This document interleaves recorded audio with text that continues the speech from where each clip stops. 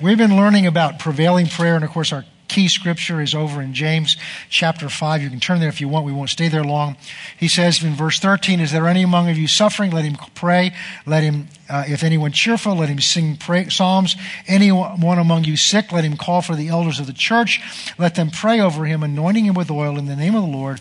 And the prayer of faith will save the sick." Not the oil, but the prayer of faith will save the sick. "And the Lord will raise him up, and if he's committed sins, they will be forgiven him." Verse 16 is kind of recalling what he's just said in verses 13 through 15, because he's talking about talking to God. "Therefore, confess your trespasses or your faults to one another. Pray for one another that you may be healed." And this is the part that we're looking at. "The effectual or fervent prayer of a righteous man avails or accomplishes much." We're looking at this from the point of view that the Bible makes clear to us that God fully intends, fully expects, and fully needs our prayers to accomplish much. And I'm concerned because I believe that so much of the church in the United States, and I know in my own life, and as I shared with you before, my own testimony of how this subject opened up to me was right over here somewhere one morning praying in here, and I was praying over certain situations, and I was calling out to God to deal with it for healing in this situation. And the Lord, here's a way of while you're talking to him, he'll talk back to you. Am I the only one who ever does that too? And he said, you don't believe that I'm going to do that. You're not expecting. First of all, he says, you're not expecting much because you're not believing much. And of course, you don't argue with God because he's always right. And I just stopped in my tracks because he had me. I knew he was right. And what I've learned to do when God does that is God is always doing that because he doesn't just want to bring correction. He wants to bring wholeness. He wants to point something out in our life that he wants to change or work in our life. So when I see something like that, I go to, all right, God, that's exactly right. What do I do? And that's when the Lord began to open me up to this subject. He says, the problem is, and he said, it's not just you, it's so much of the church. We're not expecting to see results when we pray. So as a result, we pray for a number of reasons. We talked about that in the beginning. We either pray because we're trying to fulfill some obligation, because we know we're supposed to pray. Just instinctively, we know we're supposed to pray. We've all heard teachings about how much we're supposed to pray. Many of us have had guilt trips laid on us of how much we're supposed to pray. And as a pastor, I've got even more of that because all the teaching I have about pastoring is how much time you're supposed to spend in prayer so that you can do what you're supposed to do. And I've shared with you, it was easier for me to pray when I was on the job, when I was a lawyer, than it has been since I've been a pastor here. And so, because there's just so much things to do, and yet, and all that guilt weight. And have you ever noticed the guiltier you feel about something, the less inclined you are to do it? The more guilty you are that you need to be praying more, it doesn't cause you to pray more. You end up praying, you may for a little while, but you'll end up praying less. And God doesn't lead us through guilt.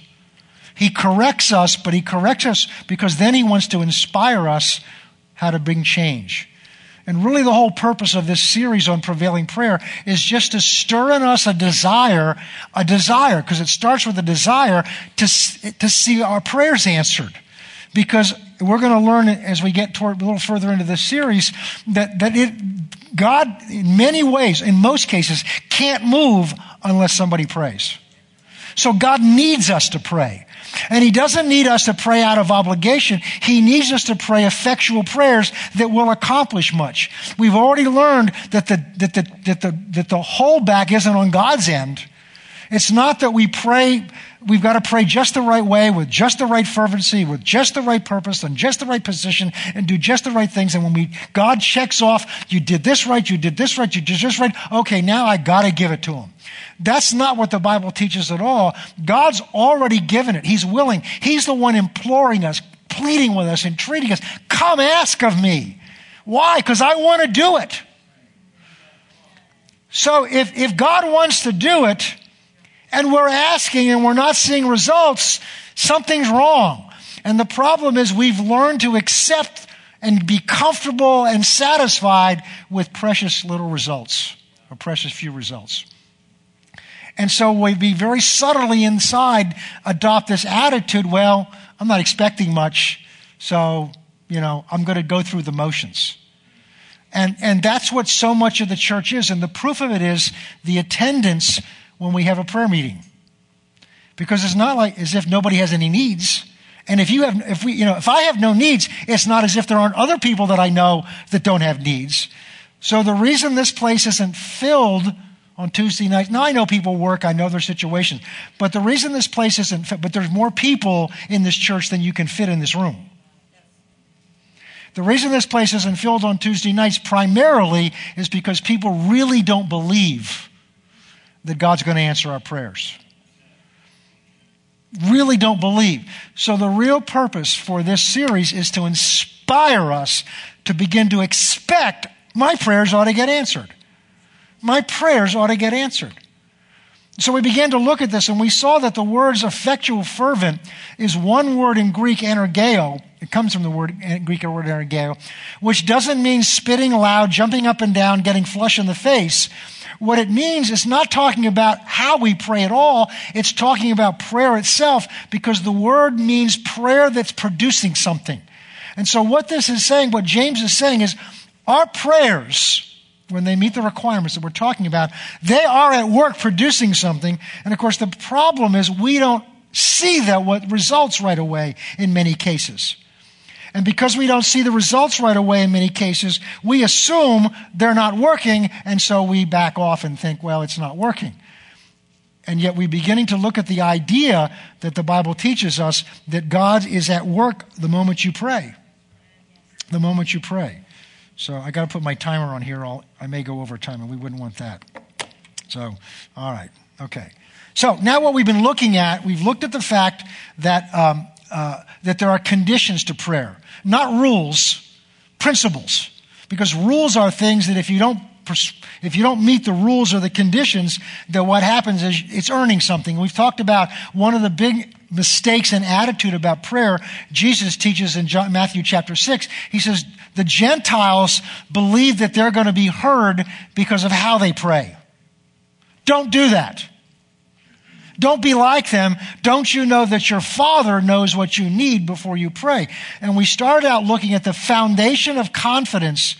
The foundation for answered prayer is realizing we're talking to our Father. We're communicating with God out of a relationship with Him.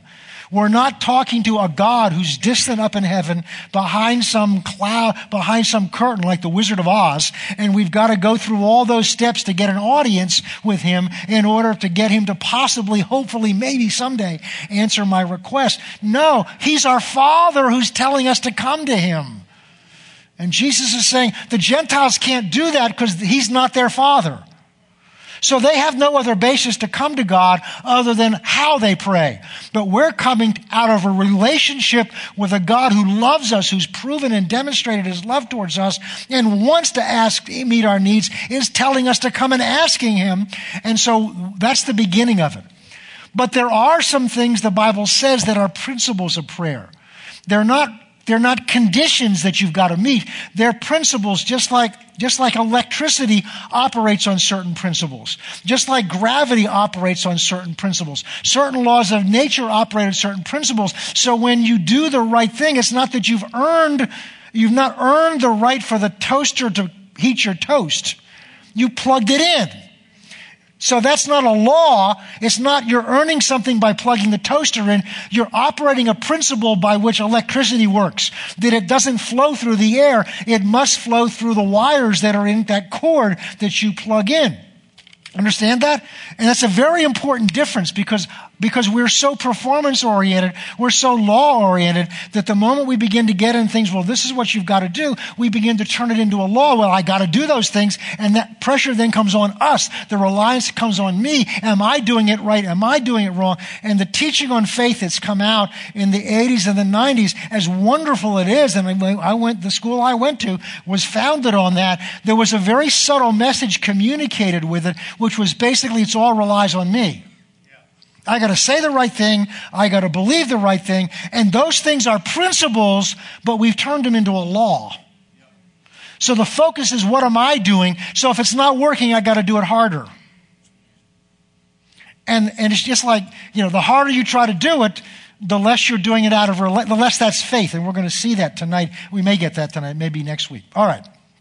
So that's kind of where we've come. And the first principle we've been looking at is right in this book. It's over in chapter 1.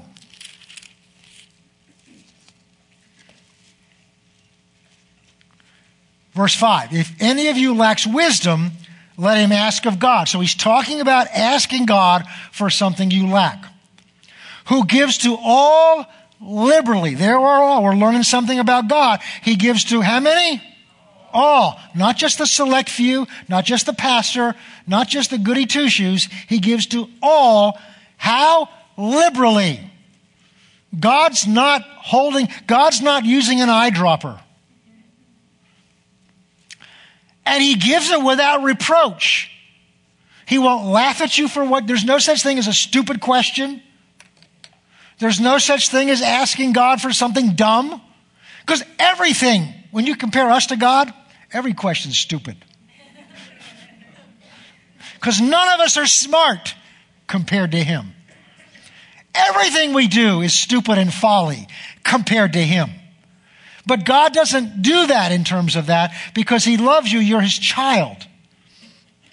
Gives to all liberally and without reproach, and it will be given to him. But there's a condition. Not a condition, a principle.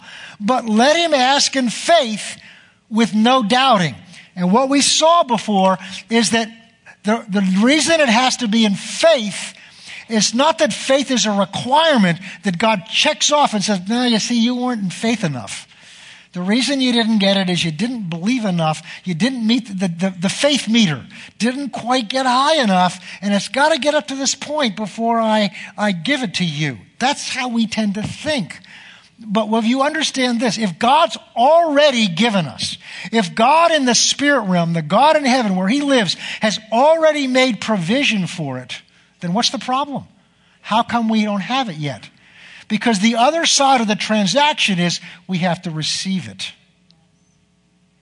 When there's a gift given at Christmas time, if you give gifts to your family, your spouse, your relatives, your children, there's two parts to it. In fact, legally, in order for a legal gift to be accomplished, there are two sides to it. The giver has to have what's called donative intent. Is that right, Richard? Is that right, Jerry? Okay. I'm going back a long way. The giver has to give it and mean to give it. Not just, I forgot it and left it there by accident and you picked it up. That's not a gift. But the gift also has to be received in order for the gift to be a completed transaction. So listen carefully. It has to be given by the one who has it, but that doesn't complete it. Then it has to be received by the one to whom it's given. What we're learning is God in the covenant that he entered into you with Christ gave from his side all things. It's like a buffet table, and he's put it all on the table. It's already there. So if it's already there, you don't have to earn it being there. It has already been put there. But that doesn't complete the transaction, because it's not going to be benefiting you or me until you and I receive it. But we won't receive it until we believe, number one, that it's there, because you can't see it. And number two, that it belongs to me. Hebrews chapter 11.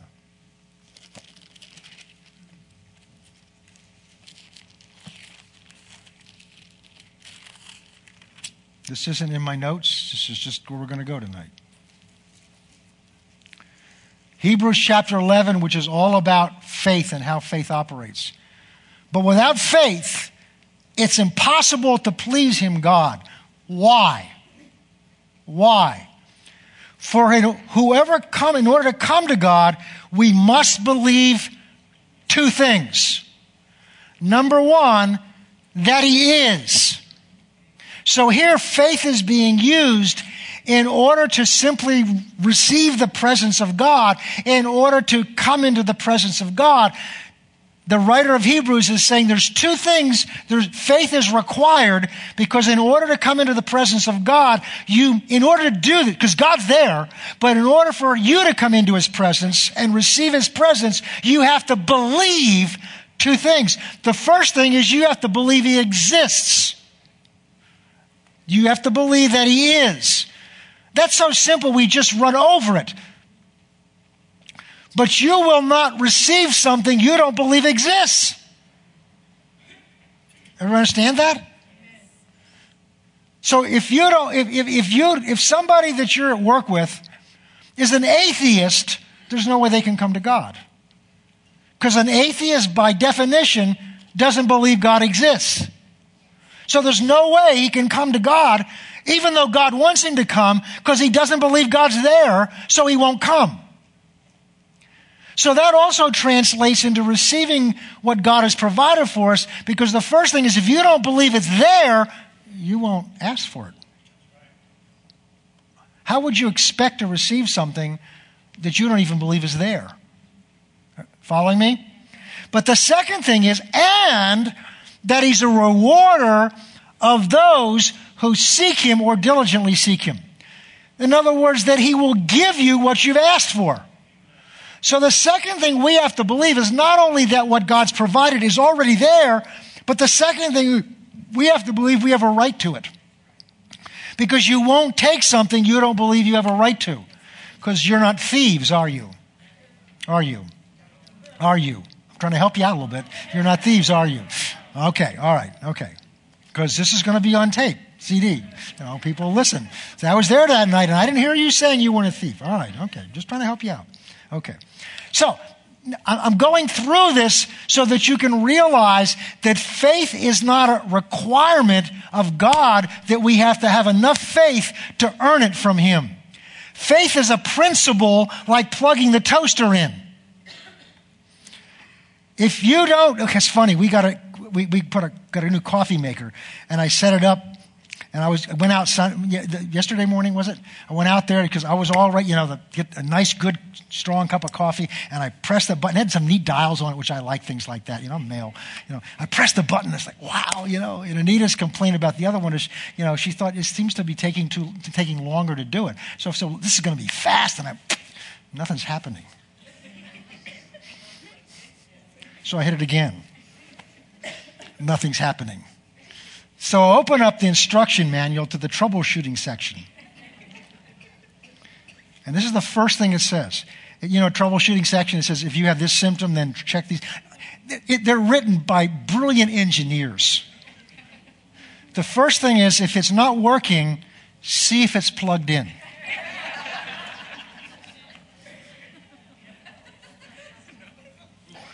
I'd already done that. They paid somebody, I don't know how many thousands of dollars to figure out.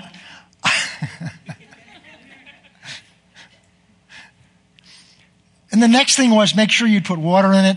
The next thing was make sure you put coffee in it. How much do they pay people to come up with these troubleshooting suggestions? Anyway. But they don't put that in there because it's some law that this little instruction manual has come up with.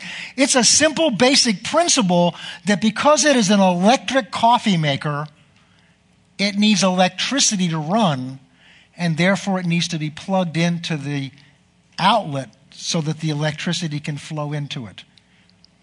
In the same way, faith is the conduit by which you receive something into this realm from the other realm in which it already existed. Another example. Go over to Ephesians chapter 2.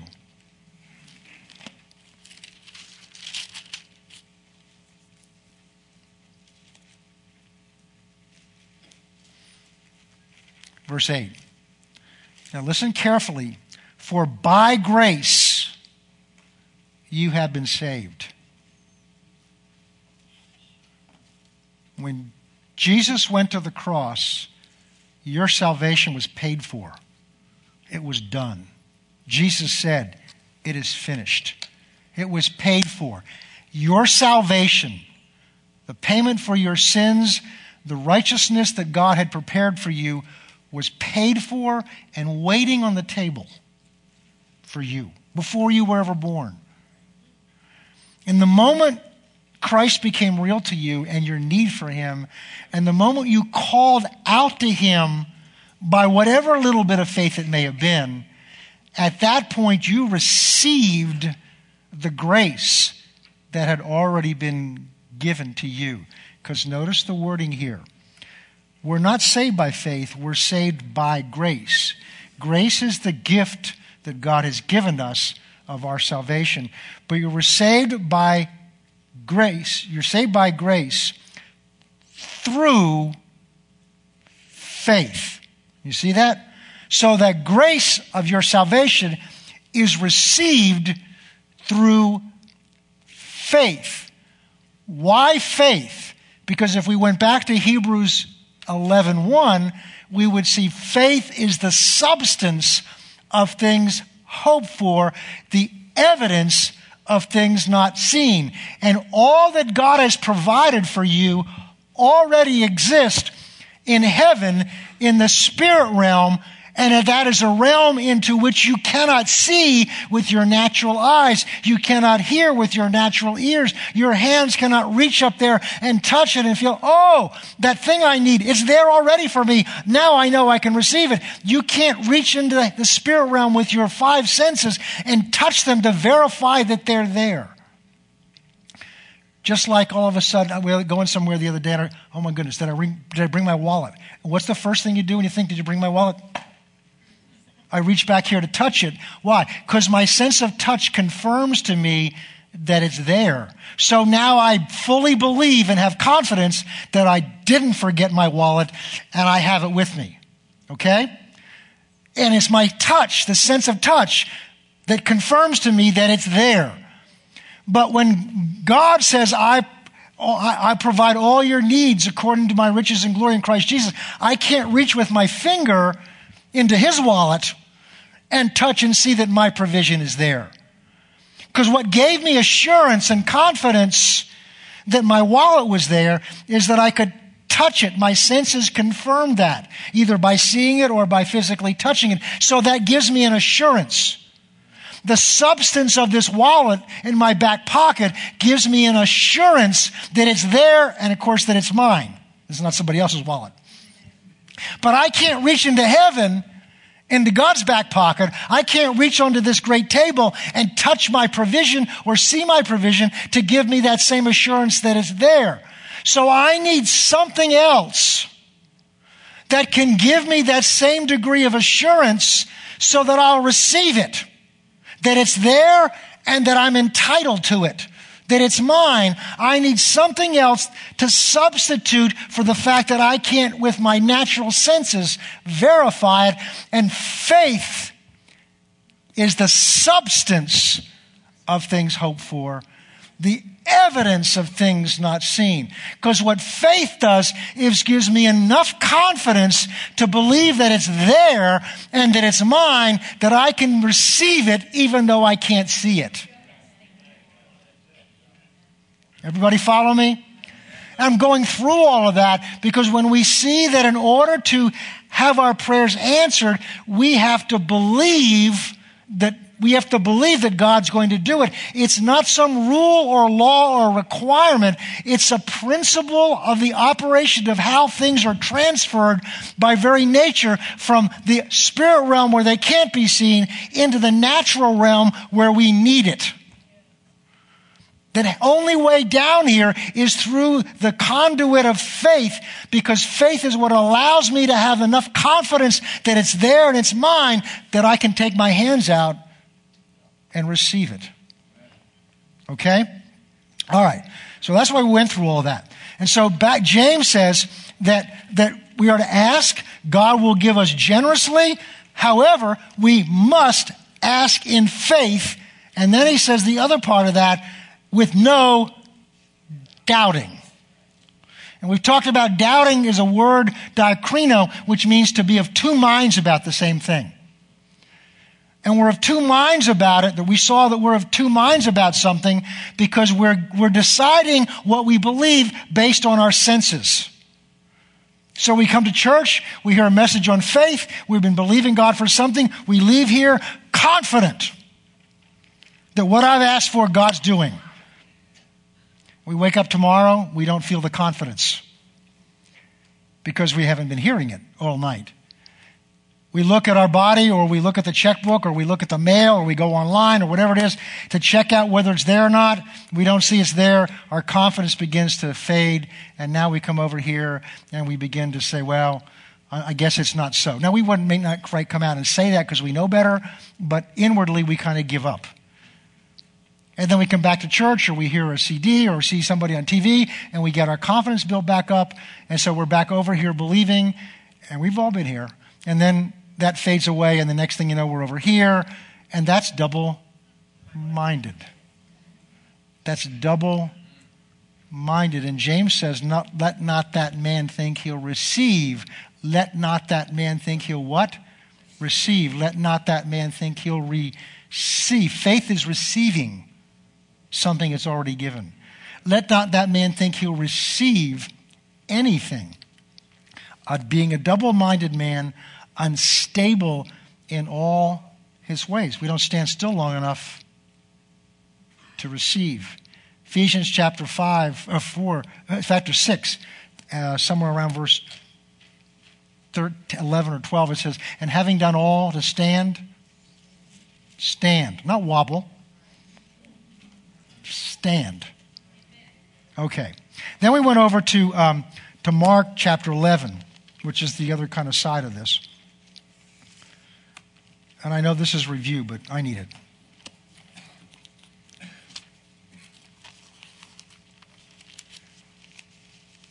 You can't hear too much faith. Mark 11, this is a story, of course, of the fig tree that Jesus cursed. Now, I'm not going to go through all that again. But verse 22 is the key to all of this. So Jesus answered and said to them, have faith in God. Because what Jesus is doing here is he's cursed the fig tree. He didn't spit and yell and jump up and down and get flushed in the face. He just said, let no man eat fruit thereof again. And the next day they walk past and it's dried up from the roots. It's dead from the roots. And Peter stops and marvels at that. And now Jesus uses this as a teaching opportunity to teach them what he just did. Now, why would he do that if he didn't want them to do it? And why is it in here if he doesn't want us to do it? Otherwise, we're just reading of some historical event. And here's the key. The first thing Jesus says is have faith in God. And so many Christians that are struggling in receiving things is because they're trying to have faith in their faith. So their problem, I don't believe enough. I'm not doing this enough. That's learning to have faith in me. And that's not what Jesus says to do. He says have faith in God and what God is like. And then he goes on to say, for assuredly I say unto you that whoever says unto this mountain, be removed, taken up, and cast into the sea, and does not doubt in his heart, does not doubt in his heart. You have two places where you can believe.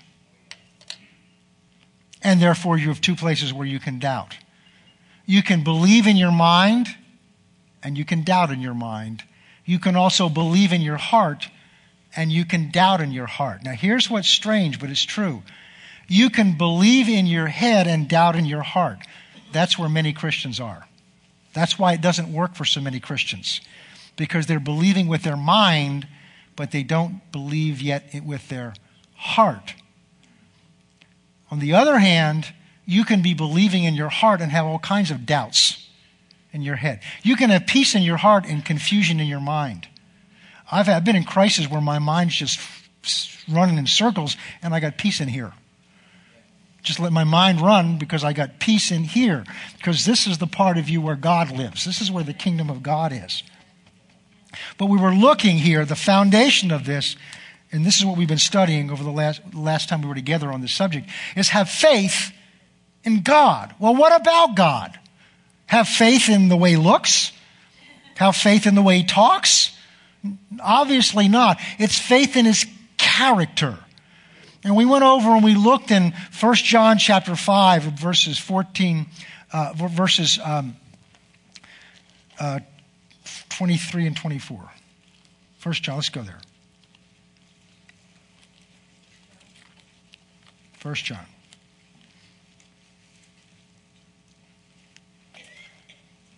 Chapter 5. Almost all the way at the end.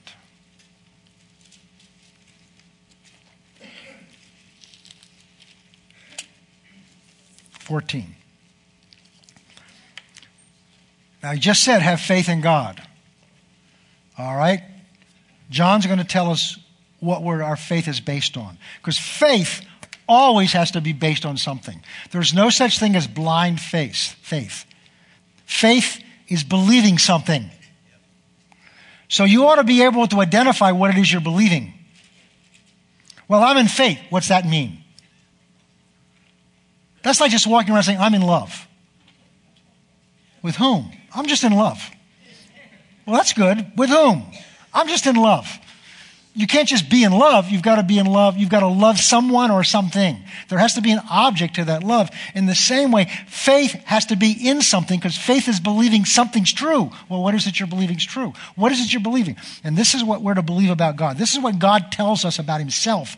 That is the basis of why we should have faith in him. What is it about God we're to have faith in? This is an insight into God's character. This is the confidence that we have towards him. That if we ask him anything that's in accordance with his will, that means within the scope or the spectrum of his will. God doesn't have a particular will about particular individual things. There's a breadth to God's will. And if you have any confusion about what it is, he gave you a book that's sitting in your lap right now or your electronic device that tells you what his will is. And it covers almost everything. This is the confidence that we have in him, that if we ask anything that's within the scope of that will, what? He hears us. So he's listening. Always. But isn't that what Jesus said? Don't you know your Father in heaven knows what you need before you ask? Why would he tell us over and over again to ask if he's not listening? See, we have to renew our mind to who he is and what he's like. That if we ask anything that's in accordance with his will, he immediately hears you. And we know more than that. Verse 15. And we know that if he hears us in whatever we ask, that we have already now the petition that we've asked him. Why? Because he's just waiting for you to ask. So when you ask, he doesn't go into this pondering mode.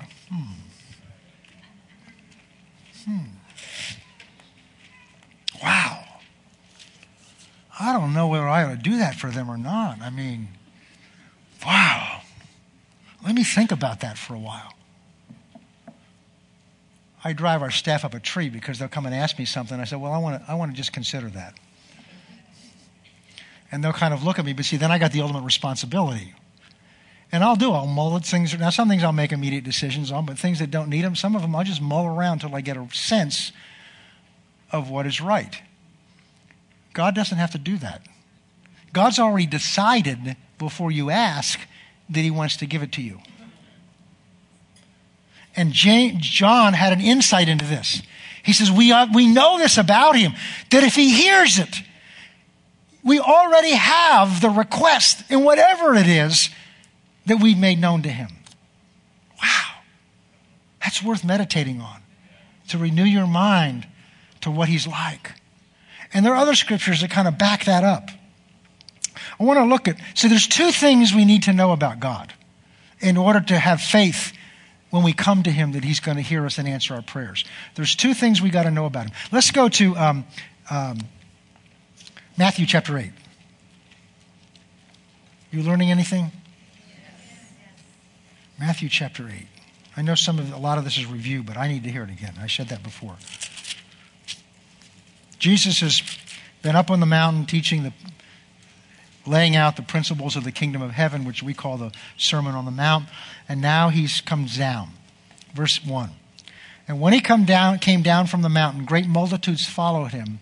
And behold, a leper came worshiping, saying, Lord, now he's going to pray. He's going to ask Jesus for something. Notice he says two things. If you are willing, you can make me clean. He's identifying the two key things that we must know about God in any situation we bring to him. Number one, is he willing to do it? And number two, can he do it?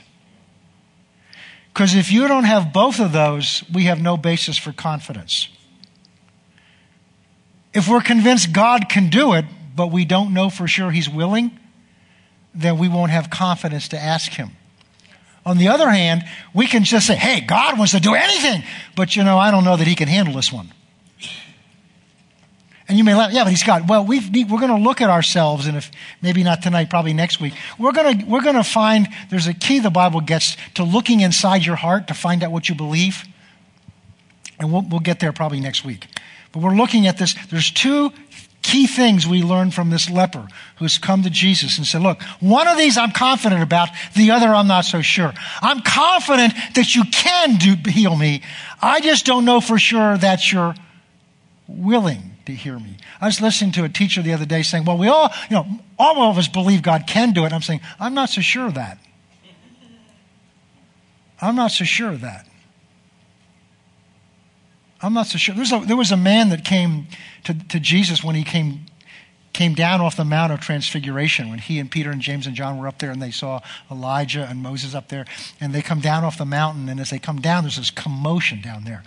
And what it is, you've got a father whose son is demoniac, and this demons and this son are throwing him into the fire, throwing him all over the place, and the father comes desperately up to Jesus and said, look, I brought him to your disciples, and they couldn't heal him. And so I'm bringing him to you, basically. Now, right there is a lesson. Because so many people out there will tell you, well, I know it's not God's will to always heal, because I know of situations where somebody went and prayed for something and they didn't get it. Therefore, it's not always God's will to heal. You cannot discern what God is like by human beings' responses to him. You can't prove anything about God from the fact that a prayer wasn't answered. And here's a great example. Because if that's true, then Jesus should have concluded, well, I guess it's not the Father's will to heal him. Because my disciples, 2/3 of my team prayed for him, and God said no. So I guess it's obviously, do I bring him to me? Because he's already said no. That's not what Jesus said. He said, bring him to me. And Jesus' answer is interesting. Jesus basically says to him, he says, it's because they didn't believe. Because Jesus says, all things are possible. Isn't that wonderful? Oh, to him who believes. What Jesus did is he turned it back on the Father and said, I can do anything if you'll believe. I can do anything if you'll believe. And I love the Father's response. It's just so honest. He says, I believe, help my unbelief. See, God will work with you where you are.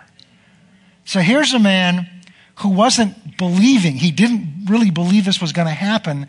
And he came to Jesus, and Jesus met him where he was and helped his unbelief. But the thing Jesus had to explain to him is all things are possible. This is in red in my Bible. So it's Jesus' words. Jesus says, all things are possible to him who believes. So we're going to look, first of all, we're looking at God's willingness. The leper said, I know you can, but I don't know if you're willing to. And Jesus' answer to him is, I'm willing. And the scriptures we're looking at are addressing this question of, is God willing? Well, if he's told us to come and ask, he must be willing. Go with me to Matthew chapter 7.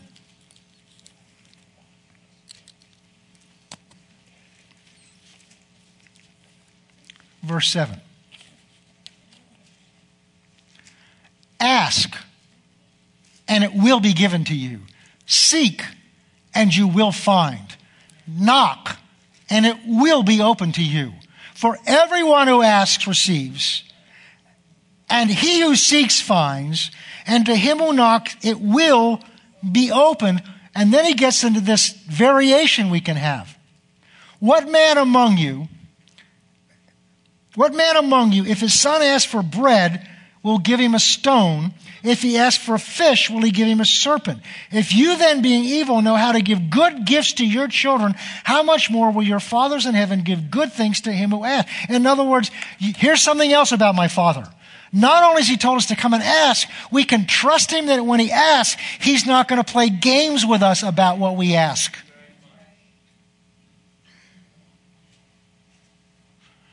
He's not going to say, well, I know you asked for this, but I want you to settle for this. I know there are people out there that teach that, but that's not what Jesus addresses this issue. And he says, if you're good enough, and compared to God you're evil, to not do that because you care about your children, how much more will your Father in heaven give what is good to those who asked? Say, well, what if what I'm asking, and I'm getting ahead because we'll talk about this down the road. What if what I'm asking isn't good for me? Then why would you ask? Why would you ask for something you're not sure is good for you? Well, God might know what's better. Well, you know,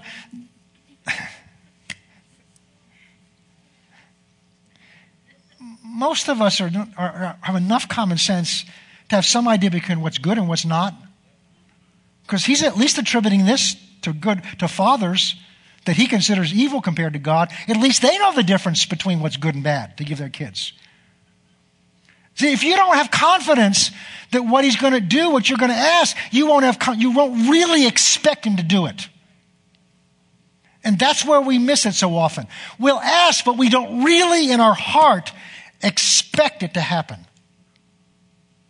Because when you really expect it to happen, you won't quit. Because you know it's done. In fact, when you really expect it to happen, and I'm really getting ahead of myself here, you rest because you don't need to see it. Because you know in here, it's done. All right. We looked last time at Numbers 23, 19. God's not a man that he should lie, nor the son of man that he should repent. It says also in Malachi that God cannot lie. We looked at John 17, where the reason God can't lie is truth is his word. I want to look at one more in this line about that you can trust that God means what he says and says what he means. Isaiah chapter 55.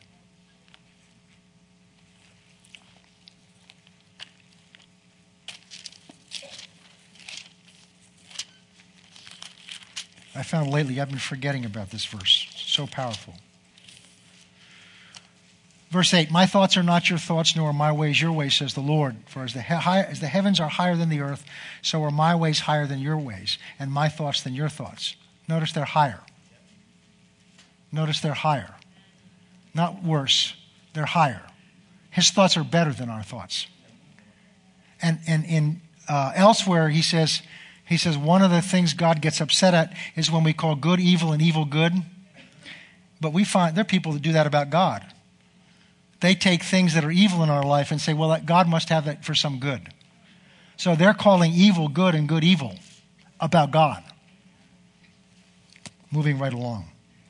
For as the rain comes down and the snow from heaven and does not return there, but it waters the earth and makes it bring forth fruit and bud, that it may give seed to the sower and bread to the eater. So he's saying, just as the rain comes down from heaven and the snow comes down, and boy, we've just had a good example of that lately, where the rains come down, and the rains come down, and the rains come down, and the rains come down. But that rain has to do that so that in a few weeks, we'll begin to see the grass turn green, and the flowers begin to come up, because the rain that comes down will produce what it came down to produce. And it came down to germinate the seeds. It came down to revitalize those bulbs that were dormant all winter, that come to revitalize the grass. The rain came down with a purpose. And that's what Isaiah is saying. Just as the rain comes down, and it will accomplish its purpose. Verse 11, so shall my word be that goes forth from my mouth. It will not return to me void or empty, but it shall accomplish what I please, or what I sent it to do, and it shall prosper in the thing for which I sent it. Which is why it's so important to be praying God's word over situations. Because first of all, if you're praying God's word, you know it's his will. And secondly, if you're praying God's word, all the authority and power of that word is now coming out of your mouth into that situation. And see, the difference between God's word and your word and my word is God's word contains in itself the power to produce what his word says. I've told you this before. When you and I say words, we're predicting what's going to happen. So if I say, something's going to happen, I'm giving you my opinion of whether it's going to happen or not, but my words don't make it happen. God's words, because he is the source of power, he is the creator, he has absolute power. God's words within them create what he says. All of creation, everything God has ever created, instantly obeys him. That's why when Jesus spoke to the storm, it didn't argue with him. It stopped. Why? Because it was the word of the Creator that spoke that. The only thing God's ever created that does not instantly obey everything he says is you and me. Because he gave us something he didn't give anything else in creation, and that's a free will. We are made in his image, and the thing that makes us in his image as much as anything else is the power to decide for ourselves. But what I want you to see is the word. You can trust God's word to God to do what he said he's going to do, because he can't do otherwise. Because the power to produce what he said is in the word that he said. We can trust his character, because he is love. He is goodness. This is all his idea. And the real issue is, in most cases, is we really don't fully trust his character. We don't trust him. And we need to get honest with ourselves about that. And stop putting up this image, well, I'm a faith person, because I'm going to get into next week the proof of what kind of faith people we really are. Because again, the Bible gives us an insight in there, not to condemn us, but to recognize where we are so we know where the problem is. In most of our cases, the toaster plug is not in the outlet. It's laying somewhere near it, but it's not plugged in. Because if you plug it into that outlet, when I plugged it into the outlet, the lights on the coffee maker came up. And it did work. But I kept on plugging it in. I had to leave it plugged in. That's another lesson. Oh, that'll preach too. I had to leave it plugged in and then wait, because I was expecting this thing to instantly produce coffee.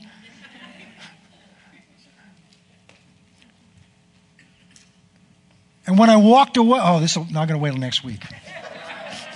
I got to wait till next week.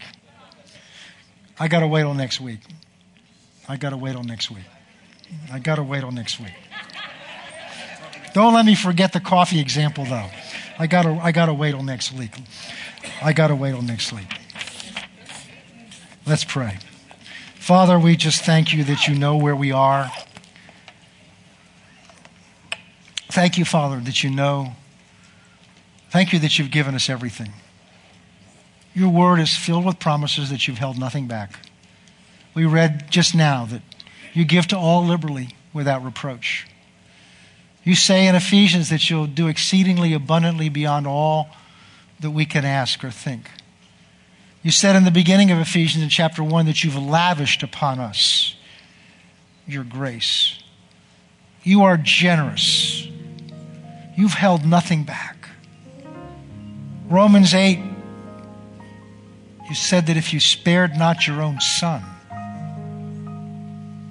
but you delivered him up for us all, why would you not freely also give us all things else that you have? And so we come to you tonight, Father, very much like that father that came to our Lord with his son. And you're telling us that all things are possible to him who believes. And our response tonight is, we believe. Help our unbelief, Lord. You're calling us to be a people of prayer with confidence that when we pray, our prayers are answered. We thank you, Father, that what you lead us to, you will enable us to get there. And for that grace, we thank you in Jesus' name. Amen.